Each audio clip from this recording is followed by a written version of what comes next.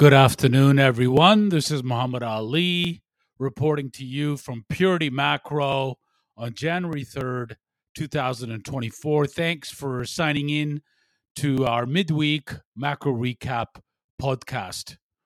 It's been a jittery start to the new year for risk assets, with all major equity indexes in the US down between 2 and 4%.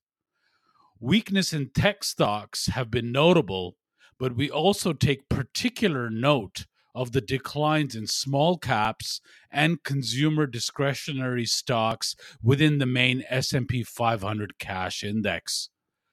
US ISM manufacturing data came in as expected, still in contraction mode at 47.4.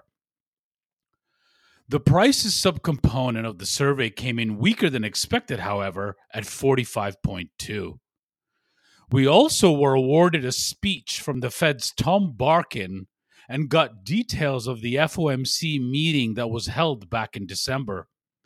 Both the speech and the FOMC minutes highlight some uncertainty around the potential rate path for 2024, while the market awaits confirmation that inflation has indeed safely returned to target.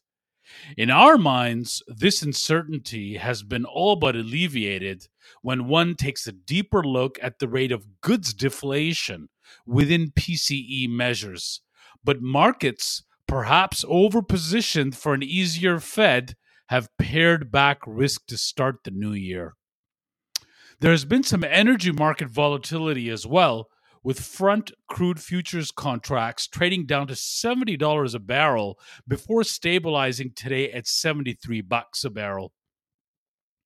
Chinese import quota announcements for 2024, along with continued unrest in the Red Sea, should keep prices overall supported. We do note, however, that a close below $65 a barrel would be bearish from a technical perspective. Our focus shifts now to oil inventories due out tomorrow and ADP jobs data ahead of non-farm payrolls on Friday. As always, we shall keep you posted. Happy Wednesday. Bye for now. Ciao.